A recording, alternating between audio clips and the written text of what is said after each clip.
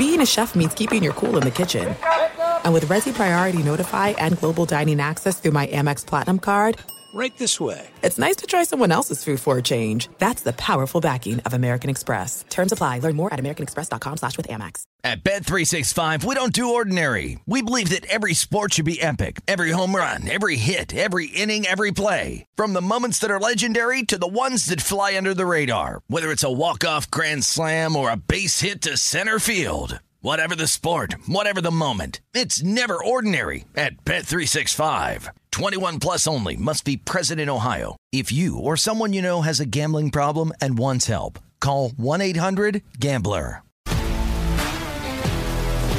If you love sports and true crime, then there's a new podcast from executive producer Dan Patrick and hosted by me, Jay Harris, that you won't want to miss. Playing Dirty: Sports Scandals.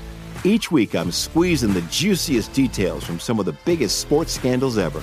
I'm talking Marcus Dixon, Olympic gymnastics, Cain Velasquez, salacious Super Bowl-level scandals. Join me on the dark side of sports by listening to Playing Dirty: Sports Scandals on the iHeartRadio app, Apple Podcasts, or wherever you get your podcasts. Breaking down every game, every day in Major League Baseball, this is the Baseball Betting Show. Here is your host, Greg Peterson.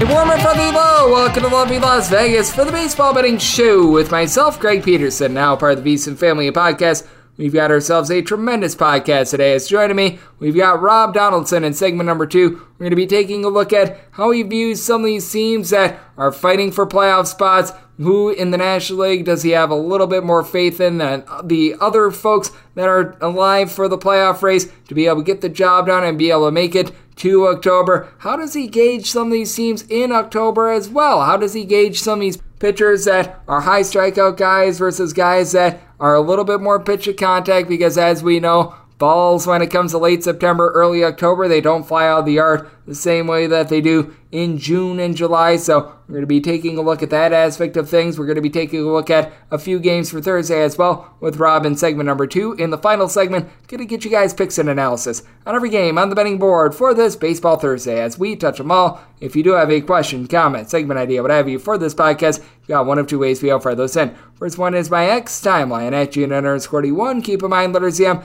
name does not matter. So as per usual, please do send these into the timeline. The other way is find an Apple Podcast review. If you rate this podcast 5 stars, it is very much appreciated. And then from there, you're able to fire in whatever you'd like to hear on this podcast via that 5-star review. Did not get in any Twitter questions today, but we had a fun day of baseball on Wednesday. Let's take a look back at it, try to find some trends, and try to get to know these teams a little bit better. Games from yesterday is Greg buzzing about. Here is the rowdy recap. Well, because the Greg Peterson experience is from midnight to 3 Eastern time out there on the East Coast on VSiN. If you're out west at 9 to midnight, do have to do this a little bit in advance, so we got a bit of cleanup from the games that we did see on Tuesday, as well as you did see the LA Dodgers in game number 2 of their double dip against the Rockies. They were just able to pulverize them by a count of 11-2. They were up big early when I was recording this, and they were able to get that one to the window very easily, but also getting into the window very easily on Tuesday was the LA Angels being able to get the upset of the Texas Rangers by a count of 9-3 as the Rangers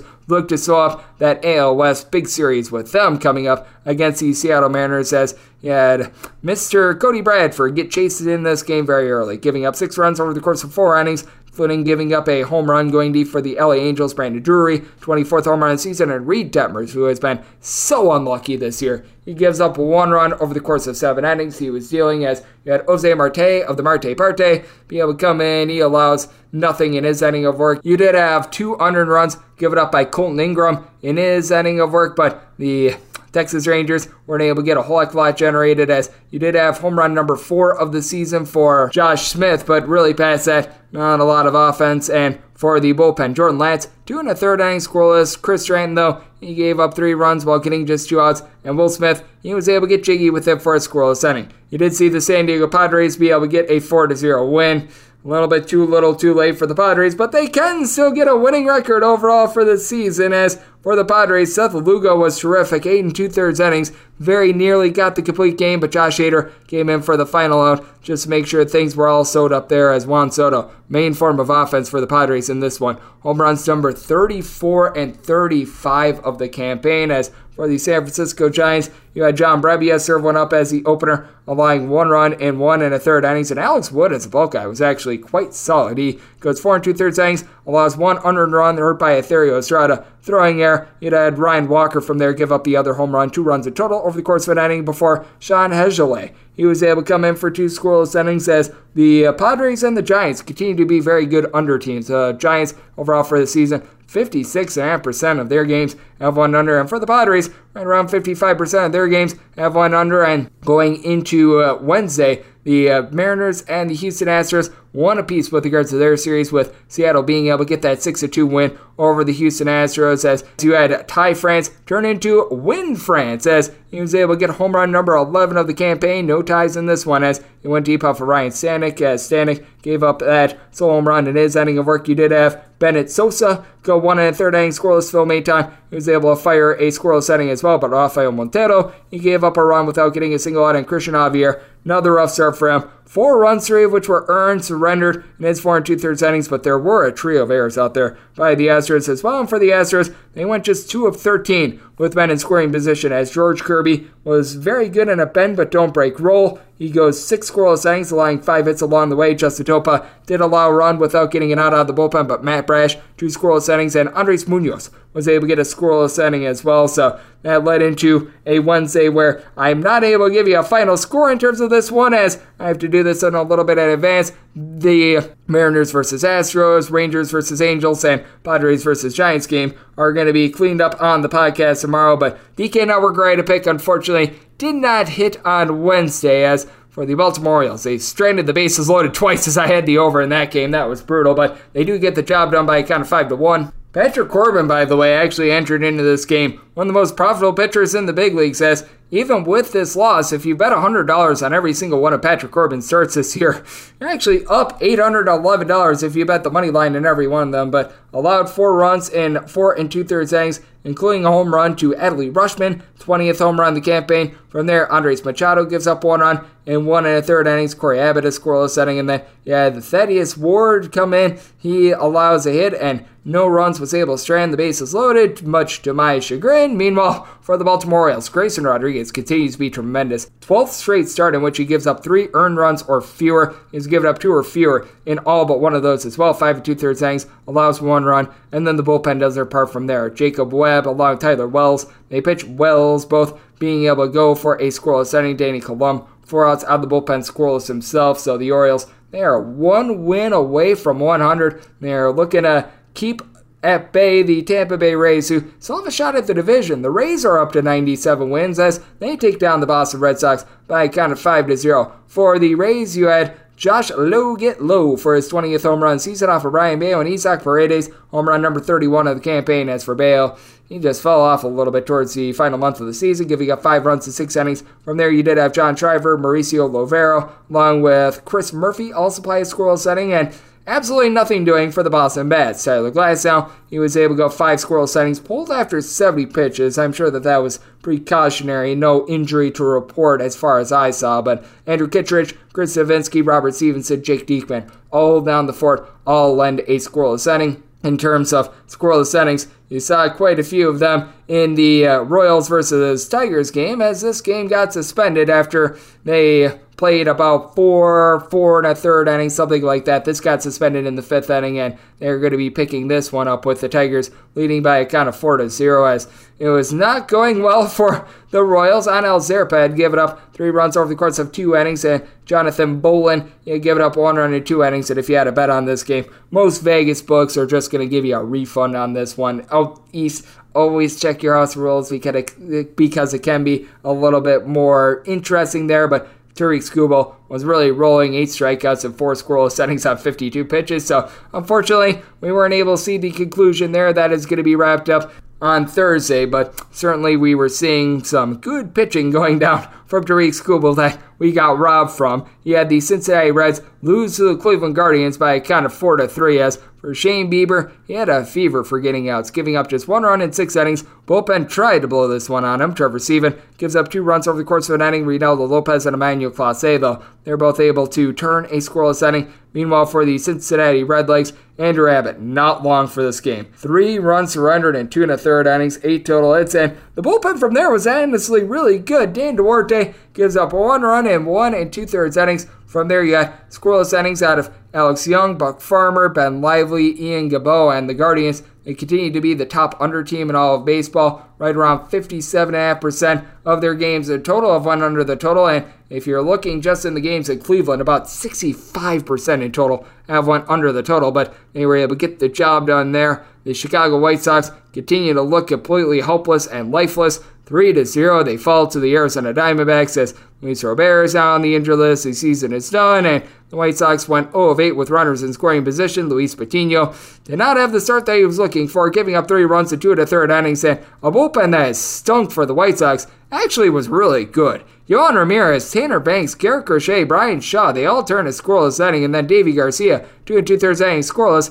Problem was, they just couldn't get to Brandon Pfaadt, who had 8 strikeouts and 5 2/3 innings scoreless. Luis Frias from there and out of the bullpen. And then Andrew Selfrank, Ryan Thompson, Paul Sewald. They are all able to turn scoreless innings to be able to get that one to the window. Then he faded the Philadelphia Phillies, coming off of clinching a playoff berth and I believe the top wildcard berth on Tuesday. And on Wednesday, they were still able to get the job done, even with not having their full allotment of guys. 7-6 a final, as Johan Oviedo got completely crushed in this one, giving up 6 runs over the course of 5 innings, including a pair of home runs. As you had home run number 10 of the season for Umando Sosa, and then Garrett Stubbs was able to get home run number 1 of the campaign, but Bryce Harper, his 21st home run of the campaign off of Jose Hernandez, was the difference maker as he allowed that home run in 2/3 of an inning. Colin Selby, 4 outs out of the bullpen scoreless, and Hunter Stratton, a scoreless inning. But for the Philadelphia Phillies, it was the bullpen that was able to get this one done for them, as you did have Ranger Suarez himself also give up 6 runs. He went 4 2/3 innings, but you had from there Dylan Covey, Gregory Soto both provided scoreless inning. Orion Kerking, hopefully I said that correctly, he also had a scoreless inning. And Sir Anthony Dominguez, 4 outs out of the bullpen scoreless. So the Phillies, they get to 89 wins there. Garrett Cole pretty much has now put on lockdown the American League Cy Young. 6-0. The New York Yankees get it done. They are guaranteed to go at least 500 this year. Garrett Cole just completely dominant. Complete game. He gives up just 2 hits in this one, and Aaron Judge, he provided the offense. 2 home runs in this one, 36th and 37th home runs of the campaign. He goes deep off of Jose Barrios, who gave up that home run, 4 in total over the course of 6 innings, and then goes deep off of Trevor Richards, who allowed a home run, 2 runs in total over the course of his inning of work. From there, you had Genesis Cabrera, Jay Jackson led to scoreless inning, but nothing doing for a Blue Jays team that now played 43 unders, 29 overs, and 5 pushes at home thus far this season. So they played darn near 60% of their home games. The under just have not been able to get a lot generated. And when it comes to the Milwaukee Brewers, they didn't get a ton generated against the St. Louis Cardinals, but they should be on their way to a win on Wednesday. As I record this, it's the top of the 9th inning with the Brewers up by a count of 3-2 and sending in their main man and Devin Williams to be able to close it out after Wade Miley had a party in Milwaukee, giving up 1 run over the course of 5 innings. Ebner Uribe, he gives up a run in an inning, but Joel Payamps, Andrew Chafin, they both lend a scoreless inning for the Brewers. They do go just 2 of 13 with men in scoring position, but for the Cardinals, currently deal with a lot of injuries. 1 of 9 with men in scoring position, and Zach Thompson, relatively solid start. 2 runs, 1 of which earned, give it up in 5 1/3 innings, hurt by a Richie Palacios error. Jacob Barnes from there gives up a run in his 2/3 of an inning before Matthew Liberatore, Casey Lawrence piecemeal together 2 scoreless innings. But for the Cardinals, 4 runs or fewer for them, and now 6 out of their last 7 games. So that's been relatively grody. This is a game that's going on as I do this, but the LA Dodgers currently up on the Colorado Rockies by a count of 4-1. It has been a rocky go of it for the Colorado Rockies, but not for James Outman. He was out, man, getting home run number 23 of the campaign. That came off of Noah Davis. For Davis, goes 4 1/3 innings, allowing 4 runs along the way. Team is trying to hold down the fort with regards to the bullpen, and they were able to get a home run number 1 of the campaign from Sean Borchard. Borchard was able to go deep off of Emmett Sheehan, who to this point has allowed just 1 run over the course of 5 innings. We'll have a little bit of cleanup there, but right now it's going well for them. And with regards to Mets versus Marlins, game number 1 of their double dip from Wednesday is in the books. You had the Mets just completely pulverize the Miami Marlins by a count of 11-2. Rare over in New York, by the way. They have played 62.5% of their home games to the under, but for the Marlins, they go 1 of 12 with men in scoring position, and Braxton Garrett did not have it in this one. 4 runs surrendered over the course of 4 innings, including a pair of home runs allowed, as Pete Alonso go deep off of him for home run number 46 of the campaign, along with Francisco Lindor, home run number 28, and then Mark Ventinos off of Chichi Chargois, his 9th home run of the campaign for Chargois. Gives up 2 runs over the course of his inning of work. See if it occurred. Scoreless inning, and then you had 5 runs surrendered in the course of 2 innings, all of which earned by Emmanuel De Jesus. Meanwhile, for the Mets, relatively solid start out of Joey Lucchesi, giving up 2 runs over the course of 6 innings. Drew Smith, Grant Hartwig, Trevor Gott, they all provide a scoreless inning, and as I do this podcast, currently things are tied up by a count of 2-2 in the 9th inning, but the Miami Marlins entered into this game 32-13 in 1-run games. I don't think that they're going to lose a 1-run game because they just haven't all season long, and right now they've got men on 2nd and 3rd with no outs, as this Mets bullpen has been absolutely awful. Kodai Senga only went 5 innings, giving up 2 runs, allowed a pair of solo home runs. Going deep, John Birdie, 7th home run season. AC Sanchez, 14th of the campaign, and Johnny Cueto, he could only fill 4 1/3 innings, allowing 2 home runs of his own. Francisco Lindor, 29th and 30th of the campaign from there. AJ Puck is giving you 5 outs out of the bullpen, scoreless. David Robertson, Matt Moore, both supply a scoreless inning, and for the Mets, Anthony Kay, Phil Bickford, Brooks Raley were able to keep it clean, and it looks like Adam Ottavino is about to give this one away. So it's not necessarily too great for the old Metropolitans, and this is not necessarily the look that you want if you're the Minnesota Twins as I record this. Currently, they are tied up by a count of 4-4 against the Oakland A's in the bottom of the 8th inning, as for the Oakland A's, they were able to get a little bit going in this one, as for the Minnesota Twins, Pablo Lopez, not the start he was looking for. Gives up 3 runs in 4 1/3 innings. Been a little bit all over the place this year. Dallas Keuchel, Yohan Duran, along with Emilio Pagan, have supplied scoreless innings to kill Theobar. Pair of outs out of the bullpen. Meanwhile, pair of home runs for the Twins. 15th of the campaign for Edouard Julien and Ryan Jeffers. He was able to get his 13th, as for Julien, goes deep off of the starter Enjoy Estes, who allows 3 runs over the course of 5 1/3 innings. Kyle Muller gives up the other one. He only got 1 out along the way while giving up that solo run. Lucas Erceg, 4 outside the bullpen, scoreless, and currently Danny Jimenez making a mess out of the 8th inning, as the Twins are now up by a count of 5-4 as well. So we've got a little bit of cleanup on the podcast tomorrow, and if you are taking a look at the game of baseball, we have seen a few more overs and unders thus far this season, but bookmakers have done a pretty darn good job with regards to these totals. 1,130 overs, 1,120 unders, with many, many pushes along the way thus far this season, and favorites, they're in at 57.6%, 1341 and 987 straight up, but now we've had 340 favorites be unable to cover that -1.5 run line. A lot of them coming in the last 3 days, as favorites are 205 and 168 over the last 3 days, but we have seen a grand total of 53 of those favorites that have won outright not be able to cover the run line. Meanwhile, over the last 3 days, has been quite overwhelming. 190 overs compared to 166 unders along the way. I believe we've gotten something like 12 or so pushes over the last 3 days, and over the last 7 days, favorites starting to pick it up. 43 and 31 straight up, but we have seen 13 of those favorites not be able to cover that run line, with the over going 38 and 33 in this time span with 4 pushes along the way. So that's what we're seeing in Major League Baseball right now, and that's what we all got on late Tuesday, early Wednesday. Now let's turn it forward to Thursday. Let's take a look at these playoff races and how to gauge some of these pitchers during the postseason with one of our good friends, as Rob Donaldson does great work with the show/podcast Rob's Best Bets. He joins me next right here on the Baseball Betting Show with myself, Greg Peterson, now a part of the VSiN family of podcasts. Are you ready to become a winning sports bettor? Schedule a call with SBIA to find out how their service can make you a long-term winning player. They've developed an innovative algorithm that maximizes units return, and they are so confident in their system that they offer a money-back guarantee. Sign up by October 31st and get their MBA package at no cost until they reach 10 net units. They treat sports betting like a business. So if you want to learn how to make your sports betting dreams a reality, visit them at SBIA1.com and check them out on social media at SBIA Sports. At Bet365, we don't do ordinary. We believe that every sport should be epic. Every home run, every hit, every inning, every play. From the moments that are legendary to the ones that fly under the radar. See for yourself when you sign up today and get $150 in bonus bets when you bet just $5. Whatever the sport, whatever the moment, it's never ordinary at Bet365. 21 plus only. Must be present in Ohio. If you or someone you know has a gambling problem and wants help, call 1-800-GAMBLER. Terms and conditions apply.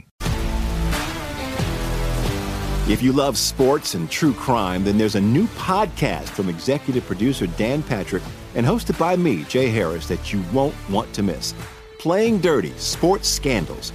Each week, I'm squeezing the juiciest details from some of the biggest sports scandals ever. I'm talking Marcus Dixon, Olympic gymnastics, Cain Velasquez, salacious Super Bowl-level scandals. Join me on the dark side of sports by listening to Playing Dirty: Sports Scandals on the iHeartRadio app, Apple Podcasts, or wherever you get your podcasts. What's up, everybody? This is Stephen A. Smith. When I'm not at my day job, First Take, you can find me in my studio hosting the Stephen A. Smith Show podcast. Tune in every Monday, Wednesday, and Friday, at the very least, as I bring you all new episodes that feature the biggest headlines in the world of sports, pop culture, business, and politics. You'll hear my unfiltered opinions on those nauseating Cowboy fans, the chaos in Washington, D.C., and trending topics on social media, as well as my straight shooter interviews with top celebrities and game changers. And I occasionally give out love advice. Yes, it's true. If you want to know my true feelings about something, I'll give it to you straight. So, listen to the Stephen A. Smith Show podcast on the iHeartRadio app, Apple Podcasts, or wherever you get your podcast.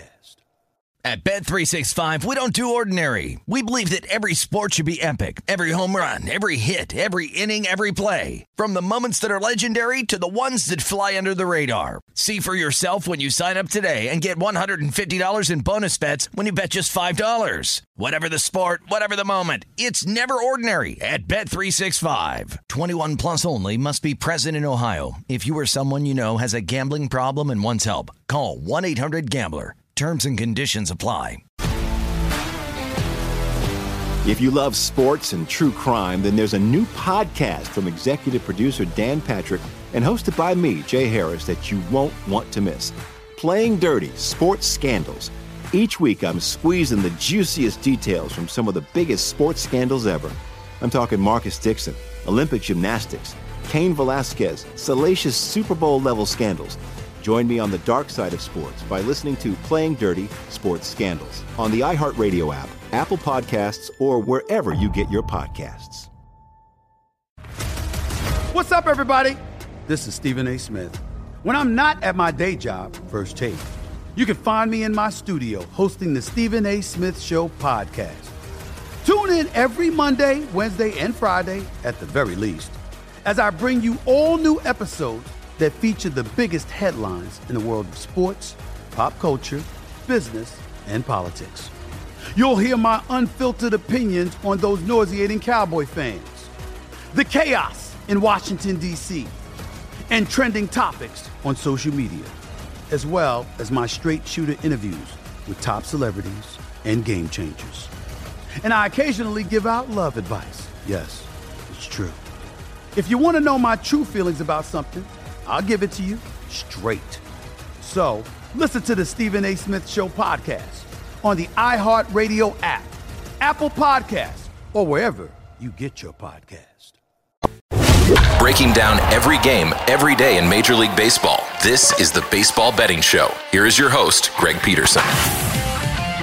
And we're back to lovely Las Vegas for the Baseball Betting Show with myself, Greg Peterson, now part of the VSiN family of podcasts. It is always great to be joined by this man. It's Rob Donaldson.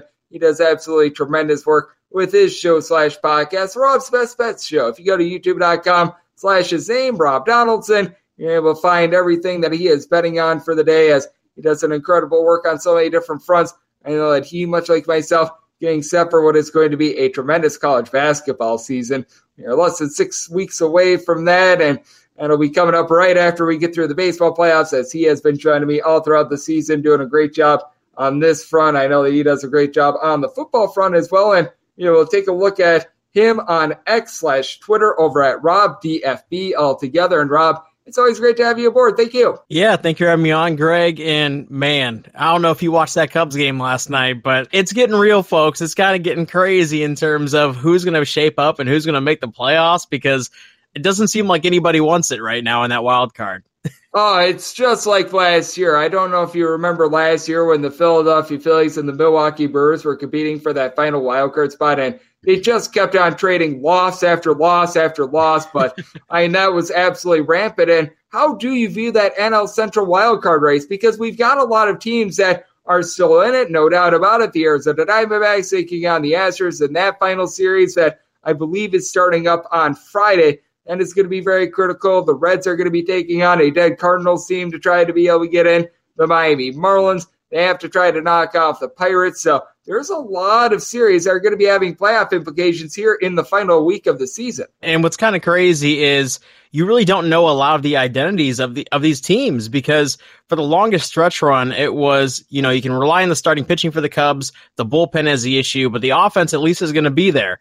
Now it's like, their offense is kind of sometimes there. The starting pitching is kind of sometimes there. And the bullpen is still where it was 3 months ago, where it is just as shaky as all can be. And so when you are looking at a team like the Cubs, who really holds a lot of the tiebreakers and really drives that wild card in terms of that last spot, most likely, it's going to be interesting, because the Marlins have been squandering chances as well as of late. The Reds have kind of been doing impressively well and hanging around just enough to really make an impact, or at least be in the mix. But now they're struggling. They're down 3-0 to the Guardians in the fourth inning. So yeah, it's really hard to figure out these identities of these teams. And it really doesn't feel like any of these teams, outside of maybe the Cubs, has a chance to really do any damage if they were to get into the dance there. Yeah, it is really interesting. And I feel like we were saying that a lot last year as well. But as we remember, you did see the Philadelphia Phillies, who backed their way into the playoffs, and somehow, some way, they were able to make a run all the way to the World Series. How much this time of year do you want to be taking a look at things a little bit more situationally and a little bit more game to game? Because we've seen time and time again these teams that they finish like just barely above 500. They squeak their way into the playoffs, be able to make a run, while 100-plus win teams, I'm looking at you, the LA Dodgers, darn near every single year, not being able to perform in October. Right. No, 100% agree. And when I bring up the Cubs and I'm mentioning, their starting pitching just kind of being all over the place, that is true. But when you have a guy like Marcus Stroman, who is still working back from injury, he's one of those guys who I just believe in the term gamer, because people like him exist. I want the ball in his hands when the game is on the line, because somehow, some way, I feel like he's going to pull out 6 or 7 strong innings and really give your team a shot to win. And that's also how I feel about Kyle Hendricks. And Justin Steele, maybe a little bit more on the fence, just with him being a younger guy and not really exposed to the spotlight like this. But he's also a guy that does feel like he might have that ability to him as well. And, when you have 2, 3 pitchers that can maybe get you through half of a series or through a full best of 3. That was the method that the Phillies used last season in order to kind of, scrape by and really get to the World Series on a run once the offense started really to support them as well. And I think it's really interesting that you brought up some of those names like a Marcus Stroman and like a Kyle Hendricks who's joining me on the show. We do have Rob Donaldson. He does great work with the show/podcast, Rob's Best Bets, because these are more pitch to contact guys. These are not guys that are going to be going out there, going to be getting 100 million billion strikeouts or anything like that. How much you look at these guys, whether it be to the positive or the negative in the month of September, because as we know, when it comes to this time of year, balls that might have been flying out the yard on these guys in June, July, they're not going to be doing so this time of year. And I actually do think that it is a little bit more to the advantage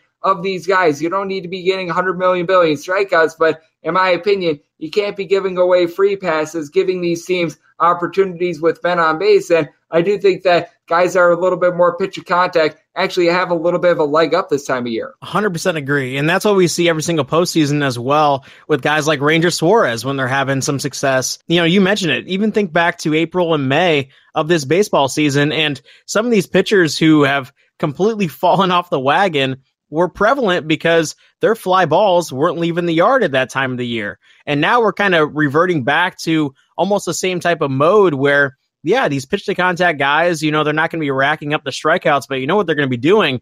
They're going to be racking up the pitch efficiency. They're going to be limiting pitch counts, and they're going to be really lessening the strain on the bullpens, which matters so much this time of year, especially if you are a team like the Cubs with a bad bullpen and you don't really want to rely on it. Now, a team like the D-backs, I think, is going to find itself into some trouble because after Zach Gallen and after Merrill Kelly, they really don't have a lot of starting pitching. Their bullpen is a little bit shaky, even with the additions of like Paul Sewald in there. And they have been performing a little bit better as of late, but it's still not one of the stronger pens in the league, especially in the NL. And it's just one of those things where I do think pitch to contact pitchers really have a leg up this time of year. And especially if you're playing in Wrigley in October, somehow, you get a home field advantage, or if you just play 2 games there in a series, you're really in a good spot if you can limit those home run potential. Yep, absolutely. And I know you were mentioning the Arizona Diamondbacks. How much do you think that they have a good possibility of getting in the playoffs right now? Because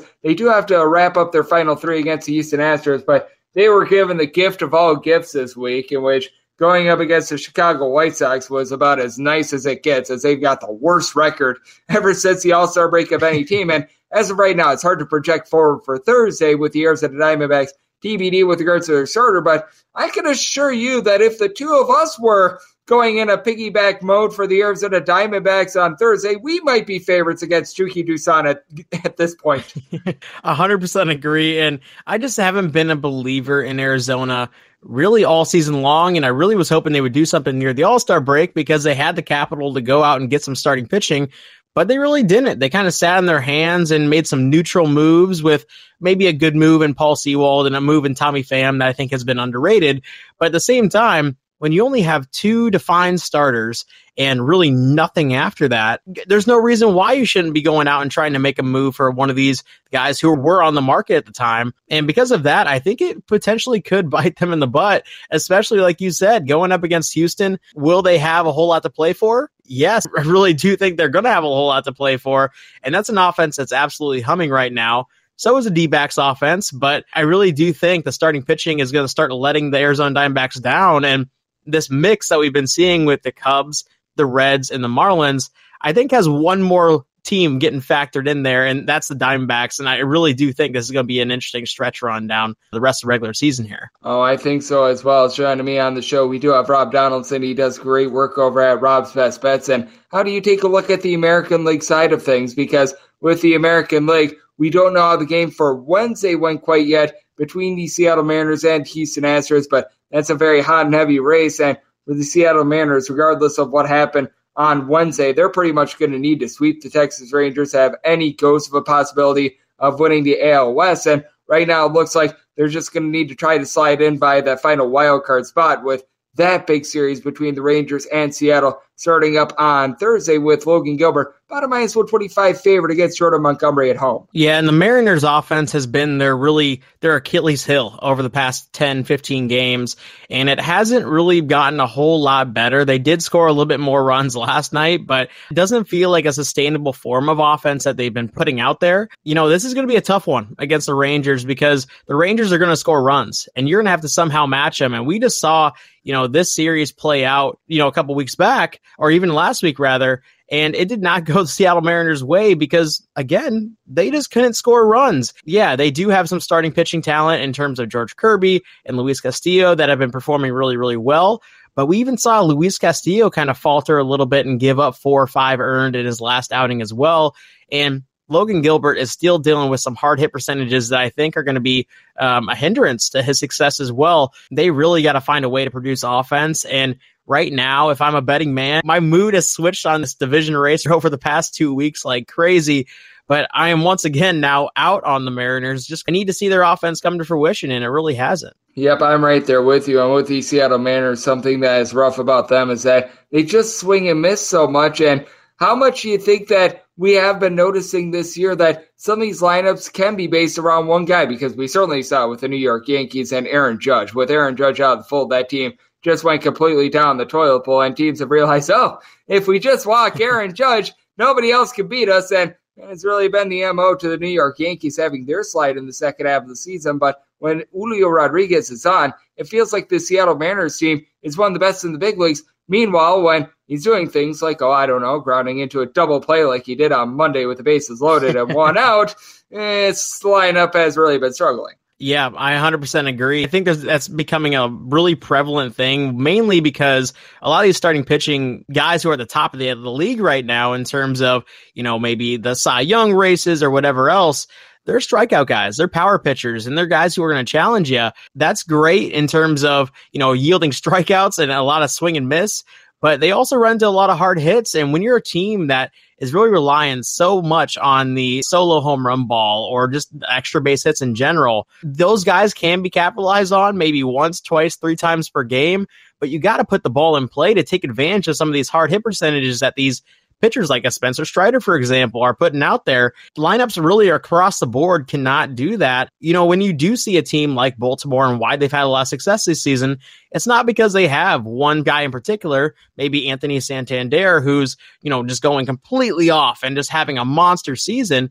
It's because they have multiple guys who are putting the balls in play and hitting the ball hard, and they're going up against pitchers who are giving up hard hit percentages. It's really not a complicated formula, and you look at the Rays, it's the same type of thing, but a lot of these lineups are really swing and miss or boom or bust, and the Mariners have definitely been one of them this season. Oh, they certainly have been. And Rob, I know that we were talking a lot about the National League playoff race just a few minutes ago. How do you feel about this team that is currently just off the pace in the Miami Marlins, as they're going to be wrapping up their series against the Mets on Thursday, with Jesus Luzardo going up against a guy that has no relation but a great last name in David Peterson. But right now we're finding the Marlins as about minus 130 favorites. And then after this series, they're going to be going to Pittsburgh against the Pirates. And I think that this is such an intriguing team because they did make some moves at the trade deadline that I really like. And their home run power, it is up ever since the trade deadline. Yeah, the Marlins are definitely an interesting bunch, and I really thought this Mets series would be the one that would really,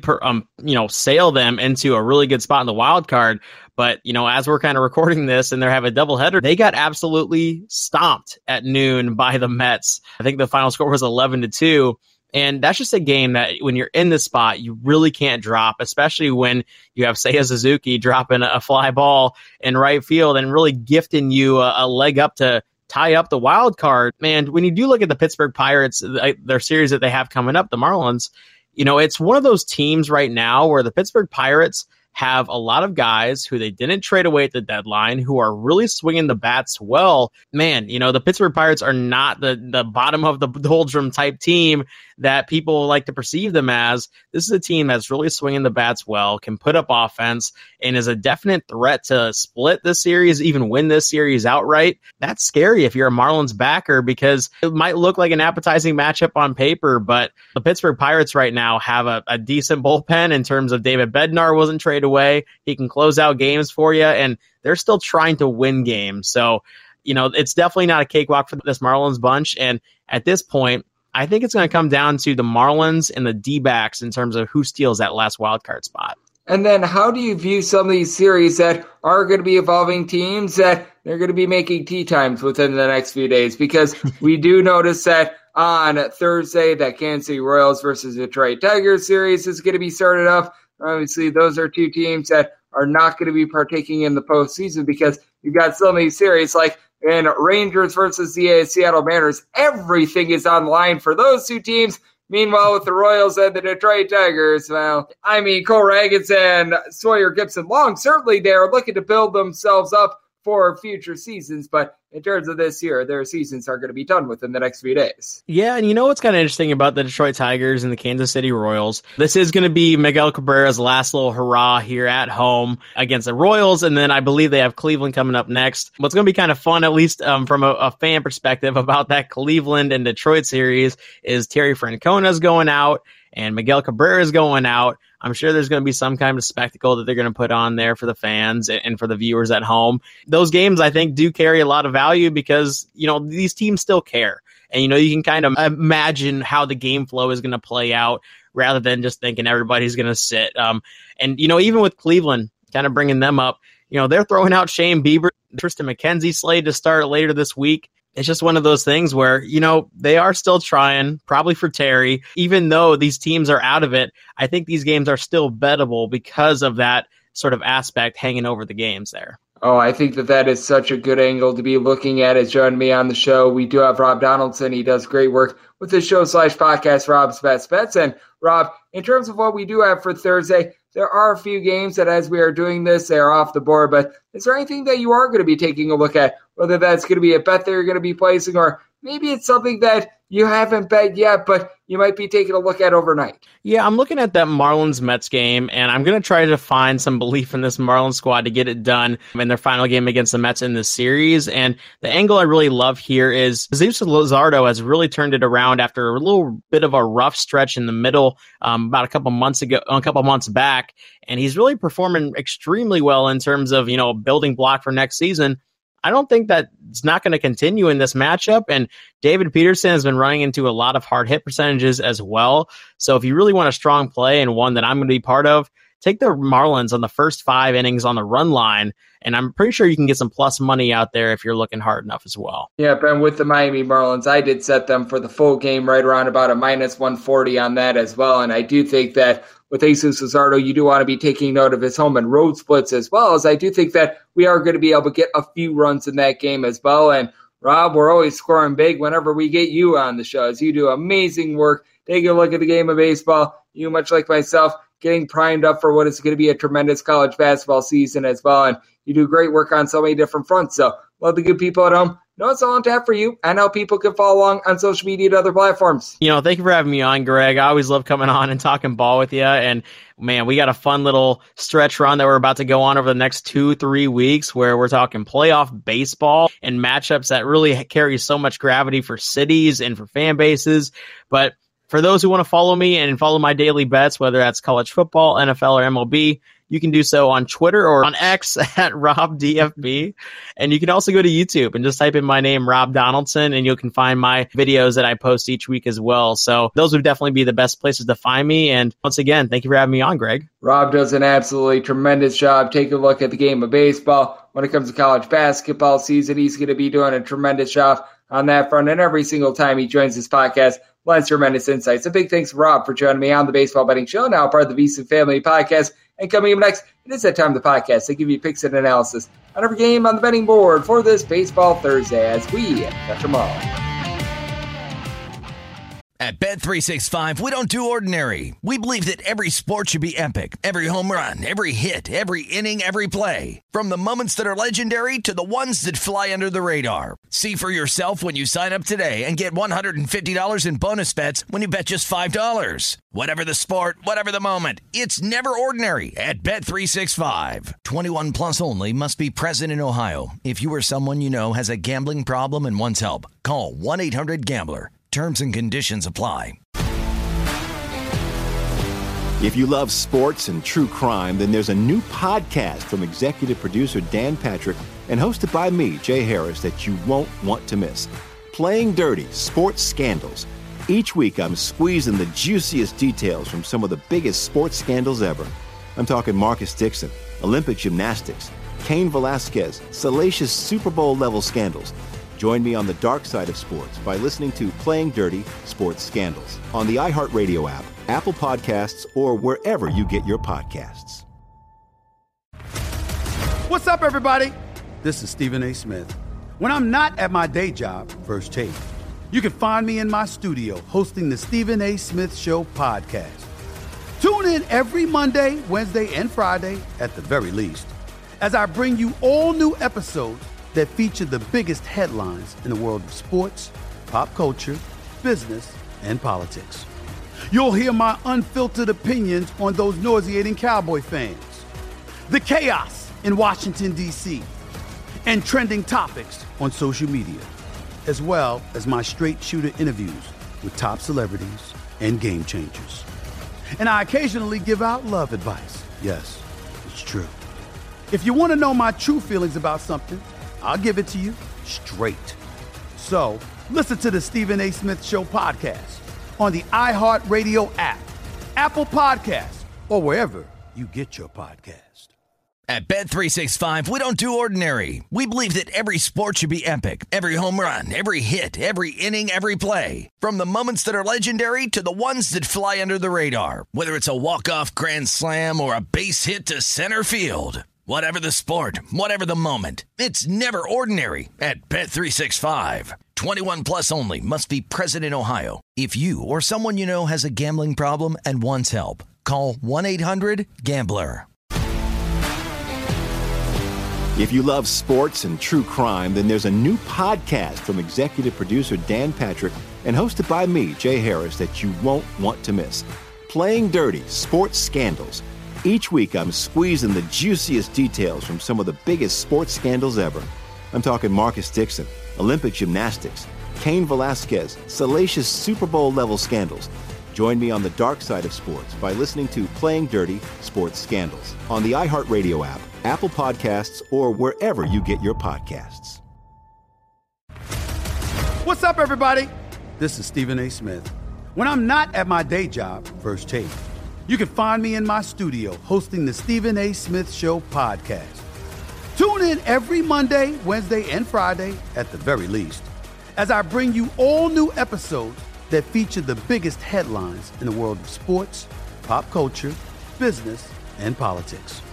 You'll hear my unfiltered opinions on those nauseating Cowboy fans, the chaos in Washington, D.C., and trending topics on social media, as well as my straight-shooter interviews with top celebrities and game changers. And I occasionally give out love advice. Yes, it's true. If you want to know my true feelings about something, I'll give it to you straight. So, listen to the Stephen A. Smith Show podcast on the iHeartRadio app, Apple Podcasts, or wherever you get your podcast. At Bet365, we don't do ordinary. We believe that every sport should be epic. Every home run, every hit, every inning, every play. From the moments that are legendary to the ones that fly under the radar. See for yourself when you sign up today and get $150 in bonus bets when you bet just $5. Whatever the sport, whatever the moment, it's never ordinary at Bet365. 21 plus only. Must be present in Ohio. If you or someone you know has a gambling problem and wants help, call 1-800-GAMBLER. Terms and conditions apply.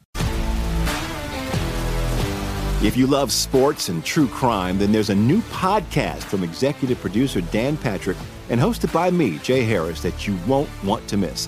Playing Dirty: Sports Scandals. Each week, I'm squeezing the juiciest details from some of the biggest sports scandals ever.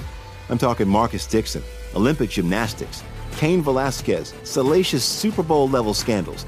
Join me on the dark side of sports by listening to Playing Dirty: Sports Scandals on the iHeartRadio app, Apple Podcasts, or wherever you get your podcasts.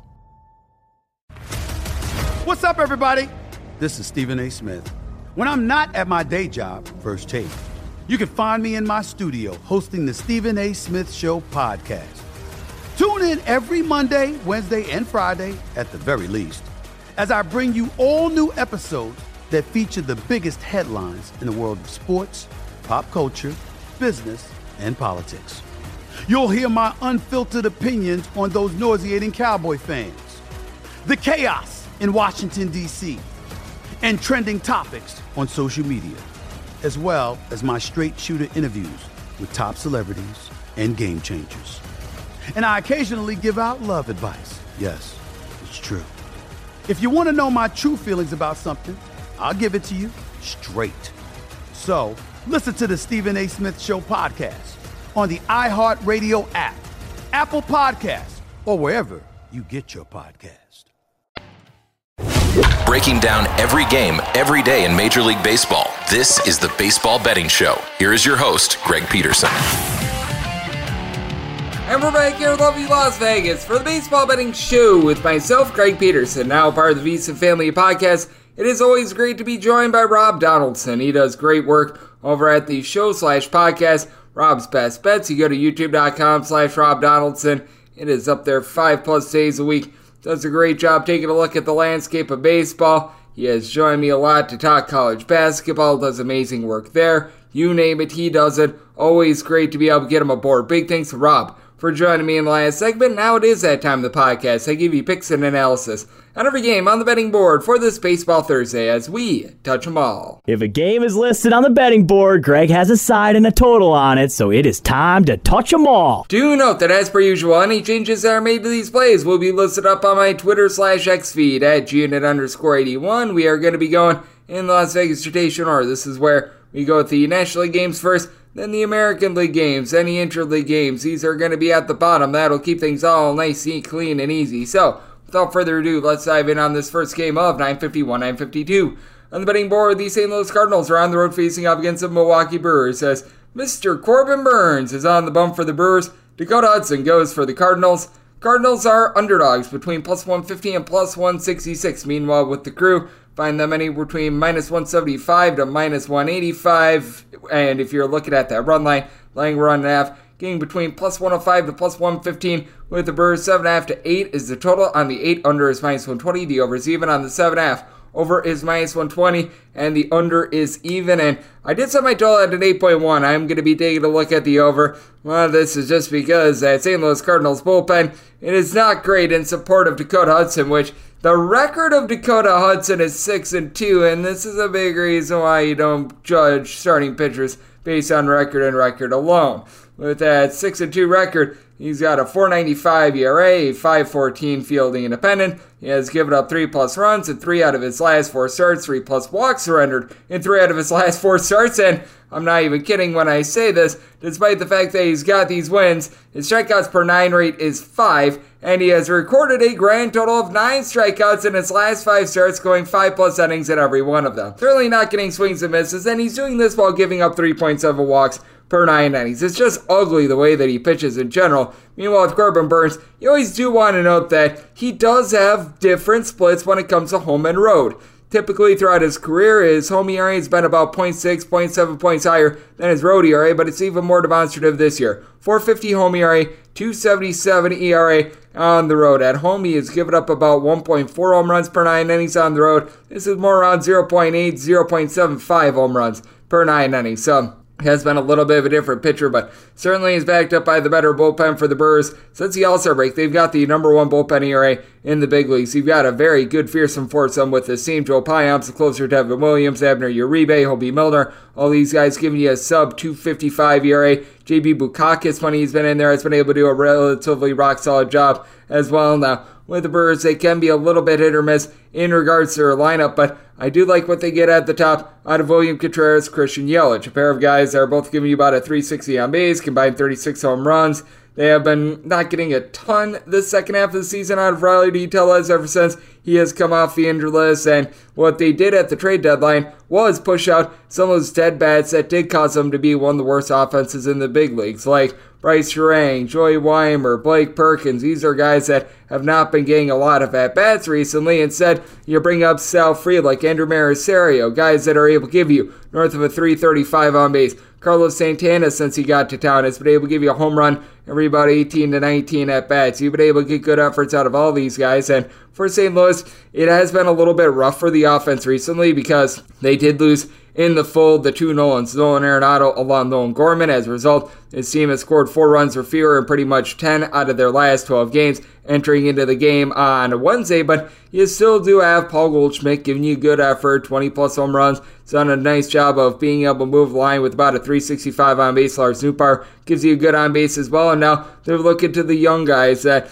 have really not produced a lot of, let's call it what it is, Juan Yepez, Lucan Baker, Mason Wynn. These guys have been hitting below 225 with not a lot of pop, though. Richie Palacios, he's been able to do a solid job. 5 home runs at his first 75 at-bats, has a good slugging percentage. But for the St. Louis Cardinals, really, other than what you've been able to get out of Ryan Helsley, all-star closer from last year that's been able to give you a sub-3 ERA, nobody else has below a 385 ERA. These guys like Casey Lawrence, Drew Verhagen, Jacob Barnes, they're just not giving you a whole lot. I do think that Corbin Burnes is going to be highly effective in this start. I do think that they're going to get to Dakota Hudson, who just, once again, he pitches in a very ugly manner and doesn't get a lot of strikeouts. strikeouts, gives up a lot of walks. That's a recipe for disaster. So I might tell it an 8.1. Looking at the over, set the Brewers where I'd be willing to lay up to a minus 104 on that run line. So looking at Brewers run line to go along with that 7.5 to 8 over. 953, 954 on the betting board. The Pittsburgh Pirates, they throw to face off against the Philadelphia Phillies. Zach Whelan and Dylan Wheeler goes for the Phils. It is old to be determined who is on the bump for the Pirates. So this game is off the board. Right now, I am thinking that we're going to be getting Mr. Luis Ortiz. And if you get Luis Ortiz versus Zach Whelan and Dylan Wheeler, I set the Phillies at a minus 274 on the money line. I would need at least plus 275 to take a shot on the Pirates. Want to lay up to about a minus 142 with that Phillies run line. And then with regards to total, 8 or less, looking at the over 8.5 or higher to the under with Zach Wheeler. I'm just so highly impressed by this guy. 3.64 ERA, but I feel like he's pitched significantly better than that. The underlying numbers really do show that. He's getting 10 strikeouts of 1.8 walks per 9 innings, giving up right around about a home run per 9 innings. 3.19 fielding independent. Has been a little bit more rough at home this year than he has been in past years, but has been a tad bit lucky on balls in play. He does enter, having given up at least 3 runs in 5 out of his last 9 starts, but all in all, it's been against really good competition, facing off against the Atlanta Braves twice. He's had a few games against teams like the Toronto Blue Jays. You go down the list, and I do feel like he's had a little bit of tough luck just on balls in play in general, and that shows itself out. Opponents, in terms of batting average on balls in play this year, right around about a 290, so you'd expect that to be a little bit better for a pitcher of his caliber. Meanwhile, if you do get Luis Ortiz, it's been a little bit of a rough situation for him because with Mr. Ortiz, he just has not been able to do the world's greatest job in terms of command. 5.1 walks per 9 innings, 4.96 ERA compared to a 5.58 fielding independent. Not going to go too far on him just because it is a little bit TBD. You do have Bailey Fulcher on the injured list, so you don't have to worry about that. And he's not going to be backed up by the world's worst bullpen. You do have quite a few guys in this Pirates bullpen, like Ryan Barucki, Carmen Moldazinski, the closer, and David Bednar. That'll be able to give you a sub 3.5 ERA. Colin Holderman could be a little bit of a roll of the dice, and it looks like they're going to be without him for the remainder of the season. Hunter Stratton, though, he's been able to come up to a solid job. Just really hard to have faith in this Pittsburgh Pirates lineup, though, as with the Pirates, you do have Jack Swiniski, who's been able to do a very solid job, being able to give the team quite a few home runs this far this season at about 26. Post All-Star break, he really had a rough go of it, but he's been able to rise up ever since then. You do have the likes of Lovar Piguero, Andy Rodriguez, the former number 1 pick in Henry Davis, Nick Gonzalez. All these guys entered into yesterday hitting at 235 or lower, and all these guys, really other than Henry Davis, a sub 305 on base percentage as well, so not necessarily too terrific on that front. And for the Philadelphia Phillies, the balance of power that you have with this team is absolutely immense, as you've been able to get 45 plus home runs out of Kyle Schwarber thus far this season. Bryce Harper, after he had just 3 home runs in his first 58 games of the season, he's been able to rise up ever since then. In the last 65 games, he's been able to hit 17 home runs. You've got guys like Bryson Stott, Alec Bohm, who have been able to give you about a 275 average. Yohan Rojas is hitting a 300 with about a 340 on base. Trey Turner, he's cooled down a little bit since he had 11 home runs in a 14-game span, but all in all, he's been able to do a solid job. And for the Philadelphia Phillies, they do back up Wheeler with a very good bullpen. You've got Jose Alvarado, who's been able to give you a sub-2 ERA, and then you just go down the list of guys that have been pretty rock solid all season long. Guys like Jeff Hoffman have been able to give you a sub-3.5 ERA. Matt Strahm has been one of those guys. Heck, ever since he got to down Dylan Covey, I recognize that as a starter he was a little bit of a failure in the bullpen, though. So this is 9 starts. He's got a sub-3.5 ERA as well. Craig Kimbrell's been a little bit of a roll of the dice, but all in all, it's been relatively solid as well. So this is a spot where I am going to be taking a look at the Philadelphia Phillies in terms of a very demonstrative line. I'm willing to lay up to a minus 142 with regards to that run line. 8 or less, looking at the over 8.5 or higher to the under. Then 55, 956 is going to be the DK Network right-up pick, as you've got the Miami Marlins at the road. They're facing off against the New York Metropolitans, as you've got David Peterson, great name, going for the Mets, and Jesus Luzardo is on the bump for Miami. This is a total of 7.5, overs minus 120, the unders even with Miami. Find them anywhere between minus 122 and minus 130, plus 110 is your number on the Mets. I did set my total north of 8. My DK Network right-up pick is going to be on the over. Even if you reach an 8, I would still be taking a look at the over, as I did set my total at an 8.1. You've got a pair of teams that had to play a double dip yesterday, so both of these bullpens are completely burnt, and it's not like either of these bullpens were necessarily doing a great job to start with. Entering into the double dip yesterday, the New York Mets ever since August 1st, being 25th in the league with regards to bullpen ERA, and the Miami Marlins at 24th. And then you've got Jesus Luzardo, who's been having a really rough run of things recently. 4 runs or more surrendered in 5 out of his last 10 starts. He is getting 10.4 strikeouts per 9 innings, and on top of that, he just has not been the same pitcher on the road as he has been at home. For Jesus Luzardo, 3.07 home ERA, 4.86 ERA on the road, and for Mr. Luzardo, giving up about 1.4 to 1.5 home runs per 9 innings when he is on the road. Opponents, their batting average rises by darn near 70 points. Now for David Peterson, he and pretty much everyone else on the New York Mets have been significantly better pitching at home rather than on the road, but he enters on a rough run as well. 3+ runs surrendered in each out of his last 4 starts. In his last 4 starts in total, a 5.95 ERA. Giving up 3 home runs in 19 2/3 innings, which isn't too bad. He's been able to get good strikeout numbers as well for Mr. Peterson. He's been able to get 10 strikeouts per 9 innings, but he's giving up 1.4 home runs and 4 walks per 9 innings. Now, 3.18 home ERA compared to a road ERA of a 7.47. I do think that this is a little bit of a matter of circumstance. If you take a look at some of the competition he's faced at home as compared to on the road, that does explain a lot of the home and road splits that he does have. And he's going up against a Miami Marlins team that ever since the trade deadline, they have been able to do a better job with regards to the home run ball. Overall for the season, Miami is 23rd in the league in terms of home runs on a per at-bat and a per-game basis. But ever since they picked up Jake Burger along with Josh Bell at the trade deadline, they have been 12th with this regard. So there is a little bit of upside there. We have seen their runs per game go from about 4.1 up to about 4.3. So there has been a little bit of improvement on that front. You've got Luis Arias, who's been dealing with a few injuries for this Miami Marlins team. So do keep note there, but you still have the likes of Brian De La Cruz, Yuli Gurriel, Jazz Chisholm, along with Burger, I mentioned, all hitting for the year about a 248, 2 in the neighborhood about a 260, but with Burger, been a completely different hitter ever since he has gotten to Miami. In Miami, he's been able to get a home run every about 20 or so at bats, but hitting well above a 300. Meanwhile, for the Mets, this team, ever since the beginning of the month of August, they're actually a top 7 team with regards to home runs on a per-at-bat and a per-game basis, with Pete Alonso leading the way. He's been able to supply 46-plus home runs thus far this season. Now, the bottom of the fold is what you do fear with this team. You've got guys like Francisco Alvarez, Brett Baty, Jonathan Aruz, Tim LaCastro, guys like this. They're hitting below a 230. Rafael Ortega is only hitting about a 225, but does give you about a 350 on base. And then you do have the likes of a Jeff McNeil hitting at 270. Brandon Nimmo has been able to up his power as well. I recognize that the Mets, they have the worst home batting average of any team in the National League, but you certainly do have that power with Francisco Lindor being able to give you 25-plus home runs. Alvarez has been able to give you 20-plus, so that has been encouraging. And with the way that these two bullpens have struggled, I do think that you're going to be able to get quite a few runs up on the board. My DK Network grade to pick is going to be on the over. Jesus Luzardo's been a little bit shaky on the road, but with the Mets having to burn up quite a few bullpen pieces yesterday as well, I do think that that is going to be playing a little bit more to the advantage of the Miami Marlins, who they just have a little bit more depth in general with regards to that bullpen. As for the Miami Marlins, they picked up Matt Moore. He, along with Andrew Nardi, George Soriano, they're able to give you a sub-3.5 ERA. Meanwhile, with the Mets, really other than Adam Ottavino and Brooks Raley, who've been able to give you a sub-3.5 ERA, it's hard to have a lot of faith in guys like Reed Garrett, Grant Hartwig, Trevor Gott, Phil Bickford, Drew Smith, all these guys with north of a 4 ERA. So did set the Mets more around about a -140 on the money line looking there. And my write-up pick, that is going to be on this total over 957, 958 on the betting board. It is the Chicago Cubs. They are on the road. They're facing off against the Atlanta Braves.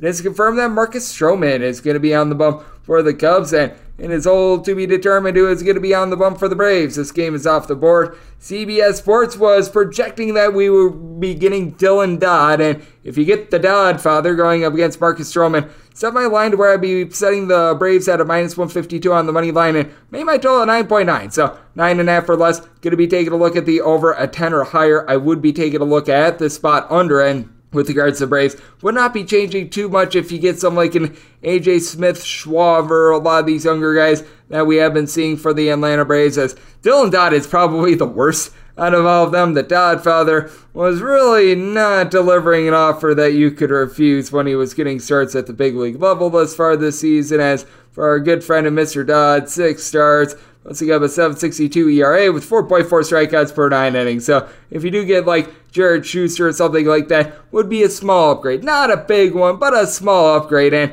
I'm just out on Marcus Stroman. I wish I could put it any other way, but with Marcus Stroman, first 3 or so months of the season, this guy was looking like one of the best pitchers in all of baseball. It didn't look too sustainable because with Marcus Stroman, he's never been a super duper high strikeout guy. He's been able to get you right around about 7.8 strikeouts per 9 innings. That's on par with what he's been doing for the entirety of his career. His walks have risen a little bit recently, but for much of the year, it's been in that neighborhood about 3 walks per 9 innings. And in late June, he was posting up an ERA that was sub 250. But you take a look at things from June 25th on, and he spent quite a bit of time on the injured list, so this is his last 10 total appearances. 8.25 ERA. Now, it is paired with a 4.04 fielding independent. He has been a little bit unlucky in this time span, only giving up 3 home runs, and that is the name of the game for Marcus Stroman, not giving up a lot of home runs, but he just has not been sharp, and he is dealing with a bullpen that has Michael Fulmer out of the fold, along with Adbert Alzolay, so they're dealing with those injuries. I like what I've seen out of Julian Merriweather, but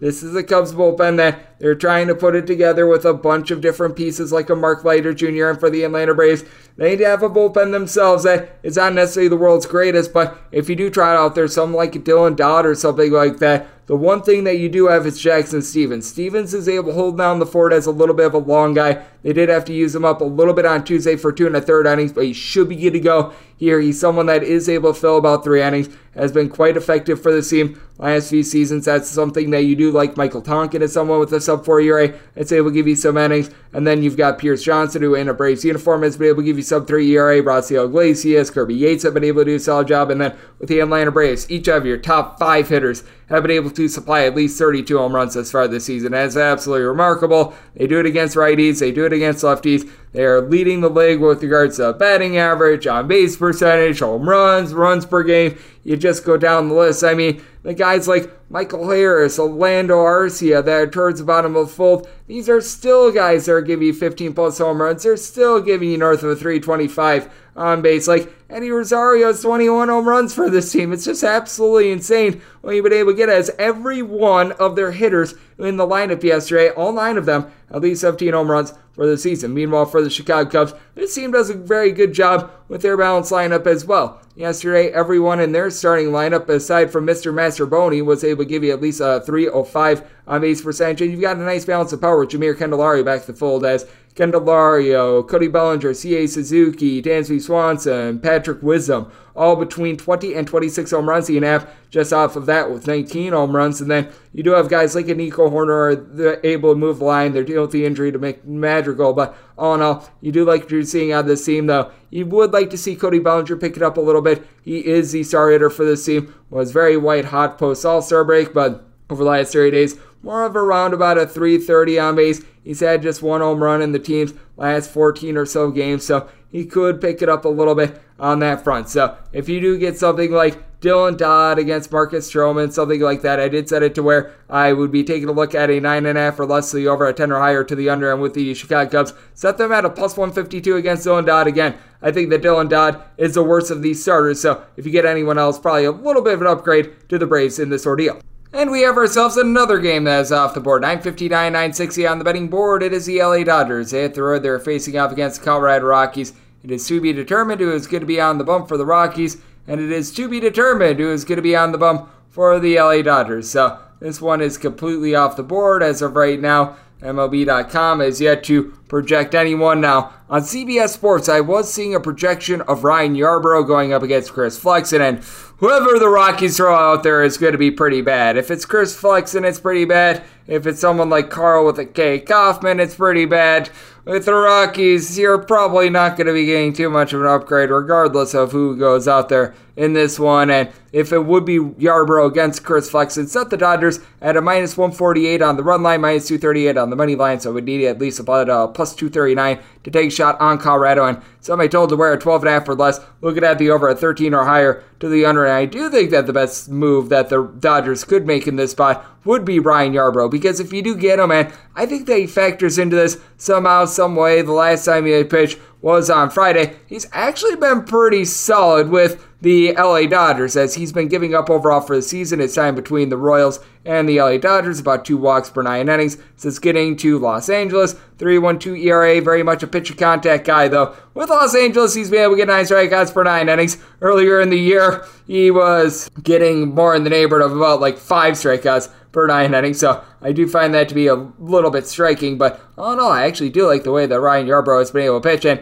he's backed up by a bullpen in the LA Dodgers that, ever since the beginning of the month of July, has been a top 2 bullpen in the National League, has got a nice fearsome threesome in Brusardo Graterol, Caleb Ferguson, along with Evan Phillips. Phillips has been a little bit more shaky recently, but all in all, these guys have still been able to do a solid job. You're able to throw in there Shelby Miller, who just came off the injured list as well, and all these guys are giving you a sub-3 RA when they're actually in the bullpen. Caleb Ferguson got lit up as a starter a few days ago, but overall, these guys have been able to do a relatively solid job. And for the Colorado Rockies, this has been the worst bullpen in the big league since the beginning of the month of July. You've seen the likes of Daniel Bard, along with Jake Bird, Justin Lawrence, Tyler Kinley, all post up north of 5 ERAs ever since the All-Star break. And for the Colorado Rockies, they don't have as demonstrative of home and road batting splits as they have in past years. Last year, they were putting up right around 5.7 runs per contest when they were at home, more like 3 runs per game on the road. This year, more like 5.2 or so runs per game when they've been at home. On the road, more around about 3.6 to 3.7 runs per contest, so it's been a little bit more stable there, but they just don't have a lot of power as they are in the bottom 5 of the big leagues with regards to home runs on a per at-bat and a per-game basis. They have been able to get Charlie Blackmon along with Chris Bryant back at the fold, a pair of guys that certainly are able to move the line, but neither have necessarily done a ton this year with Blackmon. He has given you about a 370 on base. Power just has not been there in general. He has been able to hit relatively solidly at home, and Ryan McMahon has been able to give you 23 home runs. The guy that has been able to rise up quite a bit for this team, Nolan Jones, overall for the campaign, north of 380 on base. He entered into yesterday with 19 total home runs, and over the last 3 days, about a 450 on base. So he's been able to do a nice job for the Rockies, but the problem is everyone else around him just has not been able to give you a whole lot as Eliodius Montero, along with Brendan Rodgers, some of these younger guys, they've been very shaky to say the least. Rodgers has actually hit okay over the last few days, but still, this is a lineup that is quite suspect. And for the LA Dodgers, they are very much all or nothing in their games in Colorado. We saw them in the double dip on Tuesday score 1 run in game number 1 and then 11 runs in game number 2. That's sometimes what you're going to get out of the Dodgers, but they are the number 1 team in the big leagues with regards to walks drawn on a per at-bat and a per-game basis. You've got a pair of guys, Max Muncy, Mookie Betts, both with 36-plus home runs entering into what we saw on Wednesday. Betts has cooled down a little bit, but still has been able to give you north of a 400 on base over the last 40 days. Freddie Freeman, a 400 on base overall for the season, and you've gotten good results out of the likes of Will Smith, Jason Hayward in terms of being able to get on base, and James Outman. He's been able to generate quite a bit more power recently as well. Got off to a nice start to the season, cooled down a little bit towards the middle, but 340 on base with 6 home runs in his last 90 at-bats, entering into yesterday as well. So I do think that the LA Dodgers should be able to put it on the Rockies. If you get someone like a Chris Flexen, he's been completely awful all season long, and really, regardless of who the Rockies are out there,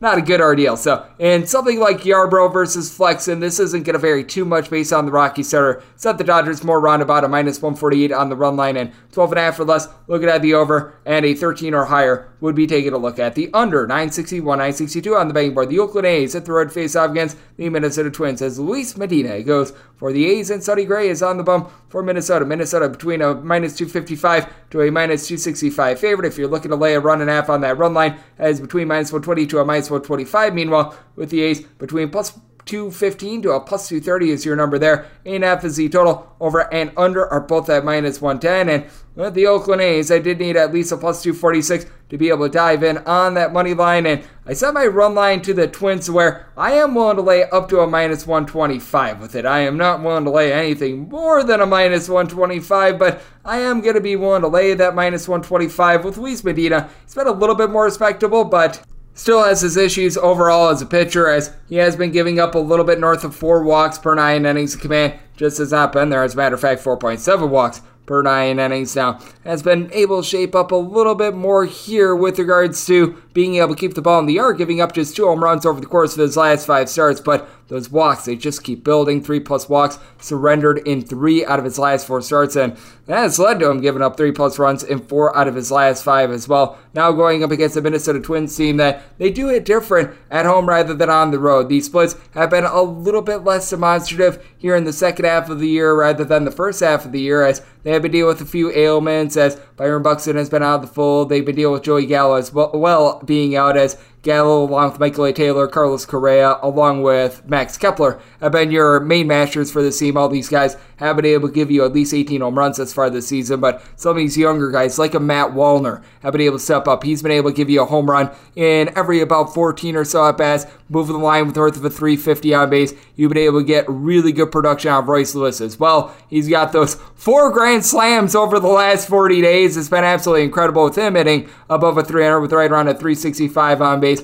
Alex Kirilloff being able to do a good job of moving the line. That's a big reason why the Minnesota Twins have been a top 4 team here in the second half of the season with regards to runs per game, despite the fact that they don't hit for a great average. They're 22nd in the league, getting about a 242. They're okay at being able to draw walks, but they're not necessarily great, but certainly have been a little bit better at home. And they go up against an Oakland A's lineup that they have been able to do most of their damage when they have been on the road. With the Oakland A's, it's not like they're great with regards to being able to hit on the road. They're hitting a 216 at home compared to a 232 with regards to average on the road. And with regards to runs per game, they're dead stinking last. Every team in the big leagues, aside from the Oakland A's, averaging at least 4 runs per contest, with the A's 3.3 runs per contest at home, 3.9 on the road. So, once again, not great, but it's a little bit more respectable. You've got someone like a Zach Gelof who's been able to give you north of 13 home runs, hitting about a 275, so he's been able to do a solid job on that front. And then you've been able to have Brent Rooker, out of his 28 or so home runs this season, all but 11 of them have been coming on the road. Ryan Noda has been able to give you north of a 400 base when he's been on the road, but you still have guys like Kevin Smith, J.J. Bleday when he's been out there, as he's been dealing with a little bit of an injury, Tyler Soderstrom, along with Jonathan Butler, all these guys that have been hitting a sub 225 for this team. Elemendy Diaz, along with Tony Kemp. You just go down the line as well. And for the Minnesota Twins, bullpen has actually been relatively solid recently. You've got guys like Emilio Pagan, Cody Funderburk, obviously the closer, and Yohan Duran, along with Griffin Jax. These guys have been able to give you a sub 3.5 ERA. And for Sonny Gray, he just continues to do a good job of being able to induce some soft contact. Now, it's going to be helped out a little bit more by the fact that you get to go up against the Oakland A's in this ordeal, but we recall that Sonny Gray was having his command issues towards the middle part of the season, and he's really been able to rectify those, and he comes in really good form, having allowed a grand total of 5 earned runs over the course of his last 5 starts. Overall for the campaign, Sonny Gray about a 2.80 ERA, 2.85 fielding independent, which is the best fielding independent mark in the entirety of the American League, giving up 0.4 home runs per 9 innings, 9 strikeouts, and 2.7 walks per 9 innings. Really like what I've seen out of him. Don't want to be laying too much on this run line of the Minnesota Twins, but at a minus 125 or less, I am going to be willing to lay it, and I did set my total at 8.4. As for Luis Medina, he has been able to cut down on the deep ball a little bit more with the Twins. Still don't necessarily have a ton of faith with this lineup, so going to be looking at that 8.5 under. I think that Sonny Gray goes out there and dominates, so going to be taking a look at the Twins on the run line. 963, 964 on the betting board. It is the Kansas City Royals. They're facing off against the Detroit Tigers, as Sawyer Gibson Long goes for the Tigers, and Cole Reagans is on the bump for Kansas City. With Kansas City, you're finding them anywhere between a minus 105 to a minus 115 with the Tigers. Pretty much a minus 105 to a minus 110 is what you're getting there. So essentially a pick'em game. 7 to 7.5 is the total on the 7. Over is minus 120. The under is even on the 7.5. Over is anywhere between minus 110 to a minus 105. Under is between minus 110 to a minus 115. And I think we've went a little bit too low with this total. I did set it at a 7.6. I'm going to be taking a look at the over, and it's not because of these two starting pitchers. Both of these guys have been tremendous in their relatively small sample size. We've had a little bit more of a sample size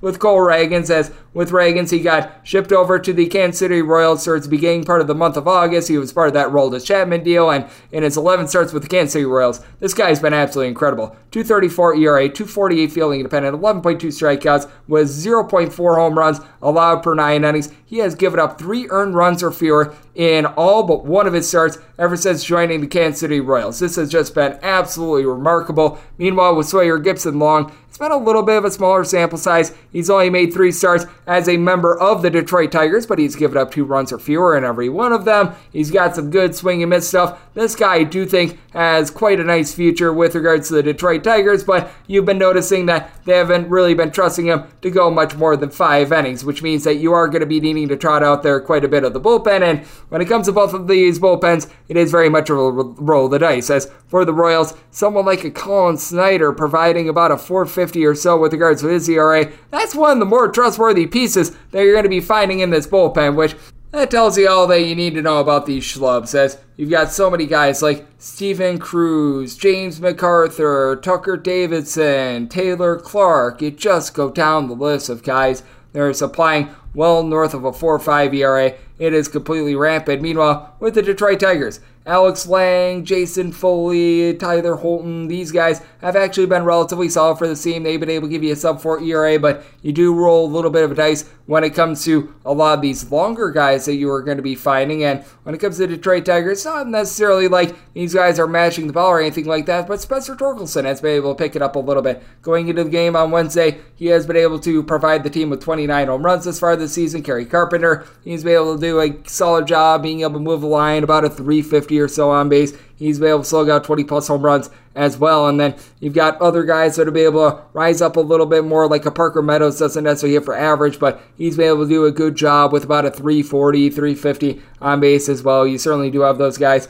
like Jake Rogers, along with Javi Baez. They just have not been able to produce. Oleg Vlad, you're able to throw in there Zach Shore, Tyler Nevin. It's been rough to say the least, but all in all, I do think that we are just a little bit too low with regards to the total, because I really cannot trust in either of these two bullpens. So I do think that both of these starters, they are going to be able to fire a good start, especially with the Royals' inconsistency themselves on offense, as you've had Bobby Witt Jr. be able to hit right around a 300 ever since the All-Star break. He's been able to do a good job slugging out 28-plus home runs. You still have Salvador Perez out there giving you a good effort with 20-plus home runs, but likes of MJ Melendez, Michael Massey, Drew Waters, Nelson Velasquez, all throughout the season, they've been hitting between about a 225 to 235, though I will say, for Velasquez, ever since he's gotten to the Royals, he's been hitting a home run every darn near 10 at-bats, so he's been able to do a relatively solid job as well, and I do think that in this sort of an ordeal, a 7 is just a little bit too low. I do think that Ragans is a better starter out of these two. He's going to be able to deliver a little bit more length, but I also do think that the Royals bullpen is markedly worse than the Detroit Tigers, and with the Tigers being the home team, I did make them a very slight favorite at a minus 114, so going to be riding with the Tigers on the money line, sub I told at 7.6, so going to be diving in on the over as well. 965, 966 on the betting board. It is the Boston Red Sox. They hit the road. They're facing off against the Baltimore Orioles. Chris Sale goes for Boston, and Dean Kramer is on the bump for Baltimore. Currently, no numbers are up on this game anywhere, which I do find to be a little bit fascinating, but I've got myself a handicap. Minus 136 is the number that I made, the Baltimore Orioles, and with regards to the total, I set it at an 8.6, 8.5 or less. Going to be taking a look at the over, a 9 or higher. I'm going to be taking a look at the under with Chris Sale. He has pitched much better than what the raw ERA would indicate, as he still has been able to get those right around 11 strikeouts per 9 innings. Has been honestly a pretty good guy in terms of not giving up the deep ball too much. 1.3 home runs surrendered per 9 innings. He did give up a pair of home runs the last time he faced off against the Baltimore Orioles, so and this has been a little bit of a kryptonite team for him all season long when he has faced off against the Orioles. Less than terrific results. Last time he did so, 7 runs, 6 of which were earned. Give it up in 4 innings, so a little bit of an Achilles heel for him. And for Dean Kramer, he has been a different pitcher here in the second half of the season than the first half. He has been able to do a better job of being able to get some swings and misses this year as well. He's up to right around 8 strikeouts to 3 walks per 9 innings, but he gives up the deep ball himself, giving up about 1.5 home runs per 9 innings. Now, once again, second half of the season has been doing much less of this, as he has given up 2 home runs over the course of his last 6 starts. And if you take a look post All-Star break, so you go back to July 14th on in this time span, I believe that he has made a grand total of 13 starts. He has given up 7 home runs in about 70 innings, 3.50 ERA, 4.22 fielding independent, but all in all, I do like what I've seen out of him for the Orioles, despite the fact that Felix Bautista is currently out of the fold. This is still a bunch that has one of the top 6 bullpens in the big leagues ever since the beginning of the month of July, as you've had the likes of Danny Colomb, Jacob Webb, Yennier Cano, all be able to give you a sub-3.5 ERA. You do have some question marks with regards to like a DL Hall, or a Lopez has had a relatively rough year, but all in all, these guys have been pretty solid. But you do have a Red Sox team on the flip side that, even with Kenley Jansen now back in the fold, you do have a bullpen that still has some question marks. Chris Martin has been amazing. He's been able to give the team a sub-2 ERA. Got the likes of Josh Winkowski, Brendan Bernardino have been able to give you good results all season long, but past that, when you get into the long guys like Zach Kelly and company, that's where you do have your question marks. And for the Boston Red Sox, they've been hitting about 40 points lower on the road than they have been at home, and now they're looking to a bunch of younger guys. As you notice that they had Rafael Devers out of the fold yesterday. They have been dealing with a few ailments that have hurt them, like a Jarren Duran. They're out of the playoff race, so you do have to be wondering if they're going to be giving some younger guys, and this is not a younger guy, but a guy that's been out of the fold all season long, like Trevor Story, just some more reps in general, as some of these younger guys have actually been very solid. Cedinne, Rafael, hopefully I said that correctly, along with Weiler, Abreu. These guys have actually been really good. Abreu's hitting north of a 350. Rafaela, not necessarily a ton of pop, but he's been able to do a solid job of moving the line. You still have someone like a Justin Turner who's been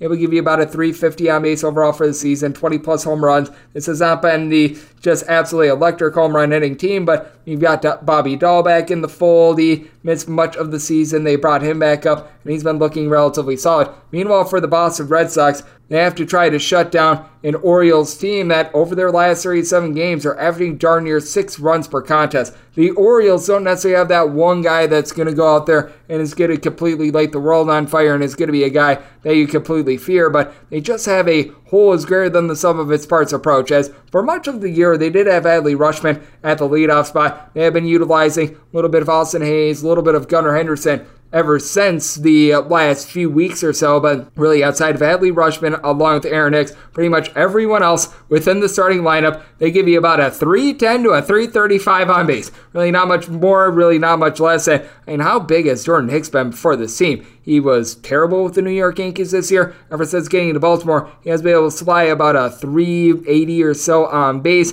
You've got Rutschman, who I was mentioning a little bit before. He's more of a 370 on base guy who's been able to slug out 20-plus home runs this year. Anthony Santander, Gunnar Henderson, these have been your two main home run hitters, both hitting about a 260, both hitting for about a 330 on base, between 27 and 29 home runs apiece. And then someone like Hayes has been able to hit about a 280. You've got a little bit of a situational player in Ryan O'Hearn, who's been able to hit just below a 300 as well. Jordan Westberg, sometimes he's in, sometimes he's out, but he's been able to do a good job moving the line with about a 320 on base. With the depth of the Orioles, they're able to platoon against righties versus lefties as well, and that's something that the Boston Red Sox just don't have at this point due to injury. So I do have some faith that the Orioles should be able to get it done, even though Chris Sale has been rather solid, even though the ERA being north of a 4 wouldn't indicate it. Just has had a tough time with his Orioles team all season long. So at a minus 135 or less, going to be taking a look at the Orioles at 8.5 or less, looking at the over at 9 or higher. To the under, 967, 968 on the betting board. The New York Yankees hit the road face-off against the Toronto Blue Jays. Chris Bassett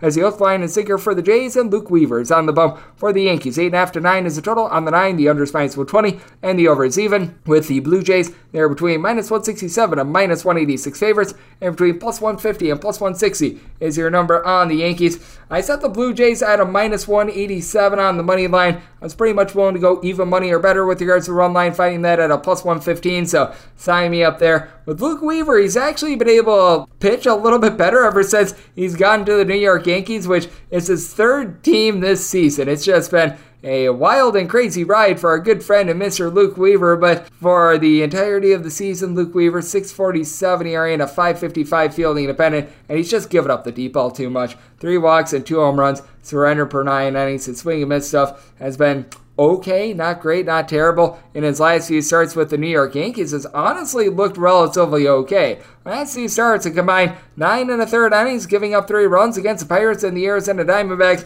That's something that can hold down the fort, but I don't think that he's going to be able to keep this up now. He is going up against the Toronto Blue Jays team that has been all over the stinking place this season with their offense, and they just have not been the same offense when they've been at home rather than when they've been on the road. As for the Blue Jays, they're averaging about 4.1 runs per contest at home and 5 runs per contest on the road. The new ballpark dimensions out there in Toronto, I think, have badly affected this team, as you've got all these teams down with regards to their power numbers. As Vladimir Guerrero Jr. has been able to give you about 24 to 25 home runs this season. He's supplying about a 340 on base, and I mean, these guys are still doing a solid job of being able to get on for the Toronto Blue Jays, as you've got just a big giant slog of guys that have between about a 322 to about a 340 on base. Bo Bichette, Kevin Biggio, Matt Chapman, Whit Merrifield, Kevin Kiermaier, Tony don't call his name, Alejandro Kirk, all these guys. And then with Bichette, George Springer, they're both hitting about 20 home runs this far this season. Dalton Varsho, about 20 home runs this far this season, but they just haven't been able to drive them in, and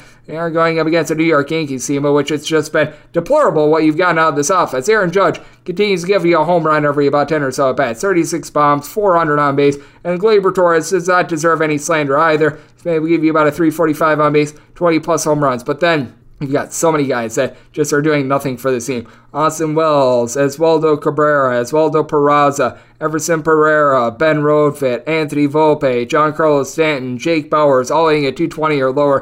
Pretty much all of these guys have a sub-300 on base now. With Volpe along with Giancarlo Stanton, they have been able to supply 20-plus home runs, but been a big, giant issue on the Yankees.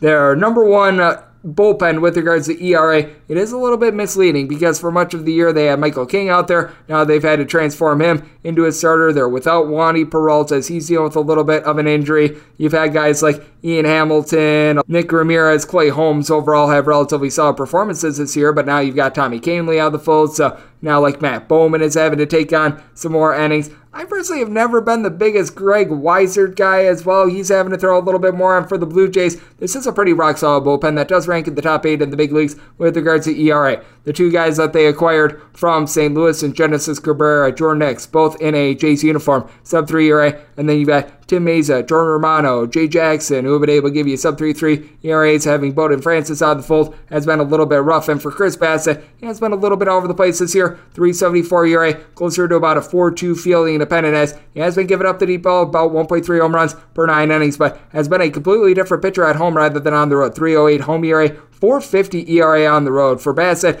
giving up about 0.8 home runs per 9 innings when he's at home. On the road, 1.9 home runs per 9 innings. The walks per 9 rate in both locations is right around about 2.6, 2.7. The strikeouts per 9 rate being in the neighborhood about 8 is the same in both locations as well, but has really been able to reduce the deep ball. You can tell that Toronto is playing a little bit more pitcher friendly, so very interesting circumstance. I did set my total here at an 8.9, so seeing the 9 out there, I'd be willing to go under there. Personally, that 9 is at DraftKings. Everywhere else is an 8.5, so what is available to me is 8.5. I'll be taking a look at that over. And with the Blue Jays, want to lay the minus 1.5 on the road line. 969, 970 on the betting board. It is the Texas Rangers on the road facing off against the Seattle Mariners. Logan Gilbert goes for Seattle. Jordan Montgomery is on the bump for Texas. Texas back to being an underdog of between plus 105 to a plus 115. Between minus 115 to a minus 135. Your number on Seattle, 7.5 is the total. Over and under, anywhere between minus 105 to a minus 115. And I did set the Mariners at a minus 132. I'm going to be willing to lay the money line.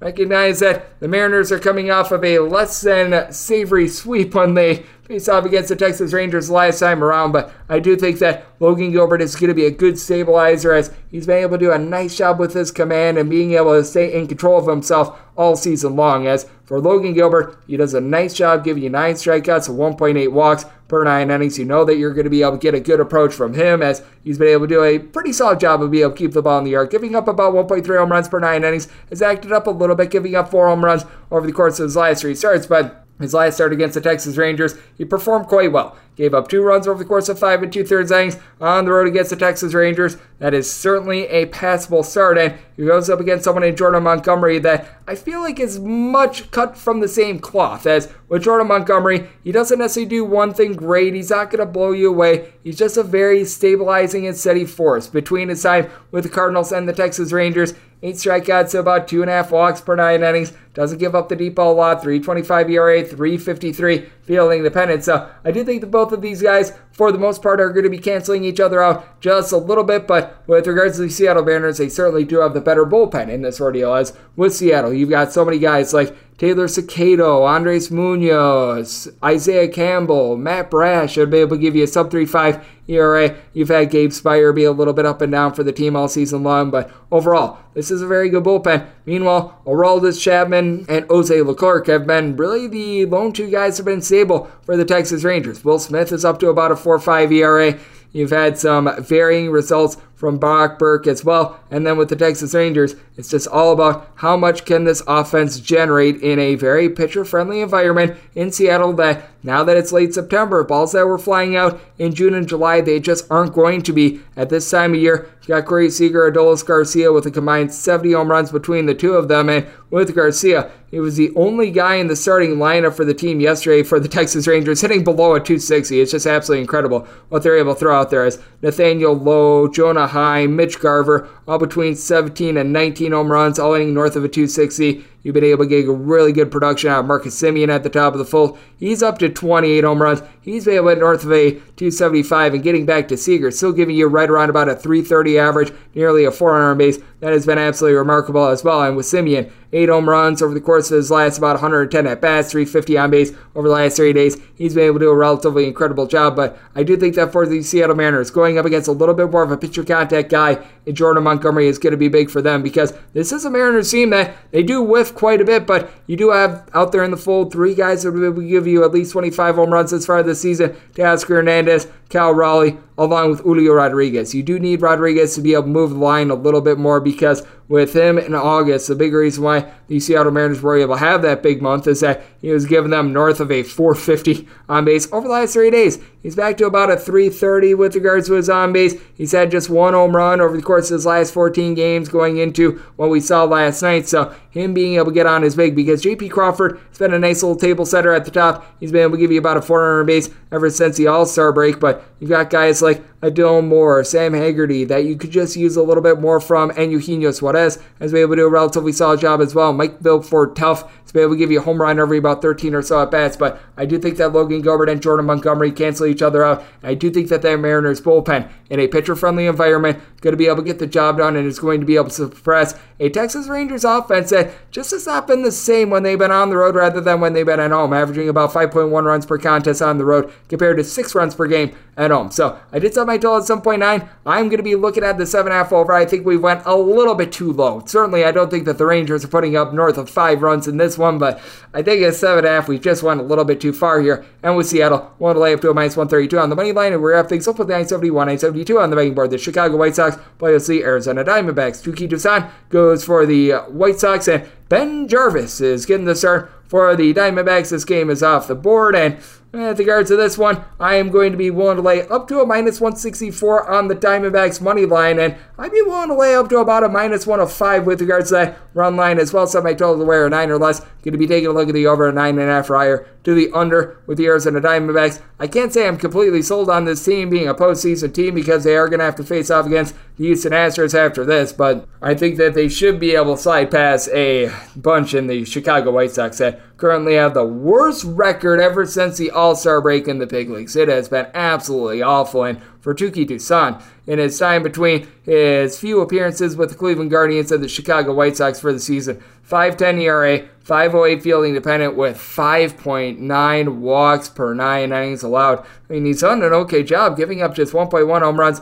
per 9 innings, and kind of credit is due. He's given up 2 runs or fewer in 3 out of his last 4 starts. The one that he didn't, though, he got 3 outs and he gave up 8 runs. This guy is just completely unstable. You don't know what you're going to be able to get out of him night in and night out. And with Ben Jarvis, I do think that this is probably going to be a very short, opener plus start. I think that he's going to be able to give you a little bit more than an inning or 2, but when it comes to Bryce Jarvis, I think I was calling him Ben, so I do apologize to Mr. Jarvis there. I do think that he's going to be able to do a solid job holding down the fort as he's been utilized mostly as a long reliever in 3 out of his last 4 appearances coming out of the bullpen. He was utilized for 2+ innings, and I think that that's exactly what he's going to be here. Overall for the year, Jarvis, 2.45 ERA compared to a 5.11 fielding independent. That's because he just has such a stinking small sample size that it's really hard to tell. 18 1/3 innings, he's only been able to get 8 strikeouts along with 8 walks in this time span. Overall, if you take a look at what he was able to do at the minor league level, because I think that this is a little bit of better gauge,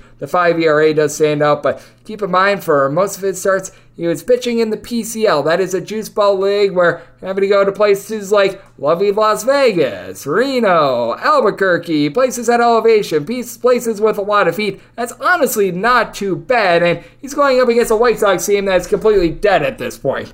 I mean, my goodness, these guys are showing absolutely no effort whatsoever. They got completely shut out yesterday for the White Sox. You do have guys that are honestly hitting for a relatively good average, but they're just not moving the line because they are dead last in the big leagues with regards to walks drawn on a per at-bat basis. You've got one guy currently that has been able to give you north of a 320 on base, and Andrew Benintendi. As Benintendi, Andrew Vaughn, Luis Robert. You go down the list of guys in between about a 262, 275, and they benched a lot of their guys yesterday. Like Luis Robert was not in the fold, and they were pinch hitting with Taylor Naquin. So this is a White Sox team that it feels like they have very much decided, you know what, the season is done, and I don't think that we're going to be seeing Robert for the rest of the season. I think that they put him on the injured list, and that makes a already bad offense even worse. Meanwhile, Christian Walker, he had been really struggling coming into the series, and then he hits multiple home runs in game number 1 of this set with 6 RBI, and now he's back to being able to mash a little bit more as things have been rough with him. 33 home runs, that leads the team. And then you've got Lourdes Gurriel, Corbin Carroll, Ketel Marte, who've been able to give you about 24 to 25 home runs apiece. With Marte, along with Corbin Carroll, they've been able to give you about a 360 on base as well. Bottom of the fold with guys like Emmanuel Rivera, Geraldo Perdomo. They need to give you a little bit more, but the Diamondbacks should be able to beat up on the White Sox in this spot, even though the bullpen pitching of the Arizona Diamondbacks, it has been suspect. Bottom 10 with regards to ERA in the bullpen since the beginning of the month of July. You still do have Jarvis, who I think is going to be able to deliver a couple of solid innings. Kevin Ginkel has been able to give you a sub-3 ERA as well. Kyle Nelson has fallen off a little bit towards the back half of the season, but I know that they've been utilizing Slade Sassoni as a little bit of a long guy as well. Would not be surprised to see him pitch a few innings for the White Sox. This bullpen is just absolutely terrible. Gregory Santos has been able to give you a sub-4 ERA, but when you're looking at guys like Aaron Bummer, along with Brian Shaw, Lane Ramsey, all these guys have given you north of a 3.5 ERA. I actually like the pickup of Yohan Ramirez. I do think that's going to be a rough state of affairs. So I did set the Diamondbacks minus 164 on the money line, willing to lay up to a minus 105 with regards to the run line, and then 9 or less going to be taking a look at the over, 9.5 higher to the under, and that will wrap things up for the Thursday edition of the Baseball Betting Show, now part of the VSiN family of podcasts. If you do like hearing from this fine podcast, the Baseball Betting Show, you're able to subscribe wherever you get your podcasts, Apple Podcasts, Google Play, Spotify, Stitcher, and TuneIn. If you have a question, comment, segment idea, what have you for this podcast, you've got one or two ways we all fire those in. First one is my X timeline at Juden_D1. Keep in mind, letters EM, they mean does not matter. So as per usual, please send these into the timeline. The other way, find an Apple Podcast review. If you rate this podcast 5 stars, it is very much appreciated. From there, you're able to fire in whatever you'd like to hear on this podcast via that 5-star review, and I'll be coming at you guys every single day throughout the baseball season. And he's up coming at you once again tomorrow. Thank you so much for tuning in. At Bet365, we don't do ordinary. We believe that every sport should be epic. Every home run, every hit, every inning, every play. From the moments that are legendary to the ones that fly under the radar. See for yourself when you sign up today and get $150 in bonus bets when you bet just $5. Whatever the sport, whatever the moment, it's never ordinary at Bet365. 21 plus only. Must be present in Ohio. If you or someone you know has a gambling problem and wants help, call 1-800-GAMBLER. Terms and conditions apply. If you love sports and true crime, then there's a new podcast from executive producer Dan Patrick and hosted by me, Jay Harris, that you won't want to miss. Playing Dirty: Sports Scandals. Each week, I'm squeezing the juiciest details from some of the biggest sports scandals ever. I'm talking Marcus Dixon, Olympic gymnastics, Cain Velasquez, salacious Super Bowl-level scandals. Join me on the dark side of sports by listening to Playing Dirty: Sports Scandals on the iHeartRadio app, Apple Podcasts, or wherever you get your podcasts. What's up, everybody? This is Stephen A. Smith, host of the Stephen A. Smith Show podcast. Tune in every Monday, Wednesday, and Friday at the very least as I bring you all new episodes that feature the biggest headlines in the world of sports, pop culture, business, and I answer your phone calls and respond to your tweets. You'll hear my unfiltered opinions and straight-shooter interviews with top celebrities and game changers. All that and more. So listen to the Stephen A. Smith Show podcast on the iHeartRadio app, Apple Podcasts, or wherever you get your podcast.